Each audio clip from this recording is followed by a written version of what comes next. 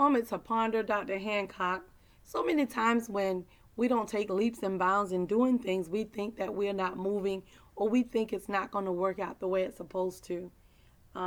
Zechariah 4:10 says, "Who dare despise the day of small beginnings, since the seven eyes of the Lord that range throughout the earth will rejoice when they see the chosen capstone in the hand of Zerubbabel."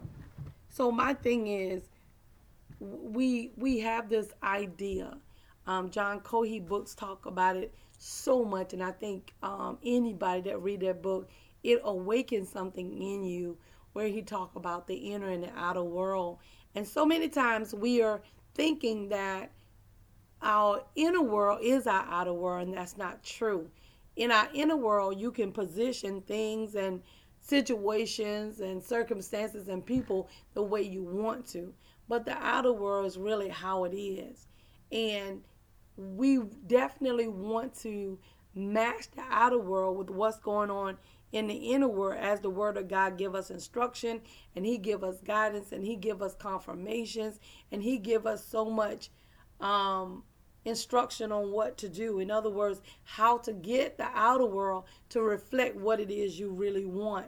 And our mindset is one of the biggest things that causes us not to get that which God said we can have. Why? Because we don't want to do the necessary steps to get it. We want the end result.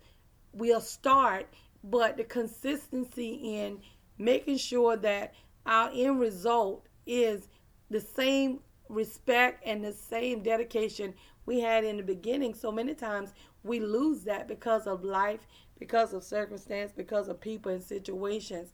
But don't despise the day of new beginnings.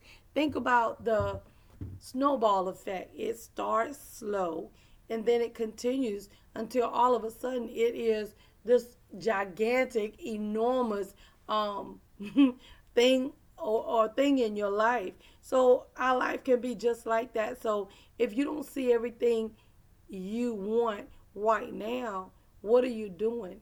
And so you have to make sure that you are being purposeful in the individual things you can do, affect change where you can. And then when it's time for your life to show the manifestation, people always think you get it overnight, but it's not true.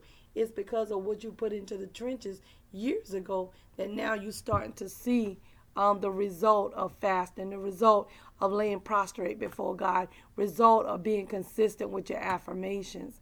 And this is the confidence that we have in him, that when we ask anything according to his will, he hears us. And if we know that he hears us, we know that our petitions are granted. Real Talk, Dr. Hancock. We need you to like, comment, subscribe, and share.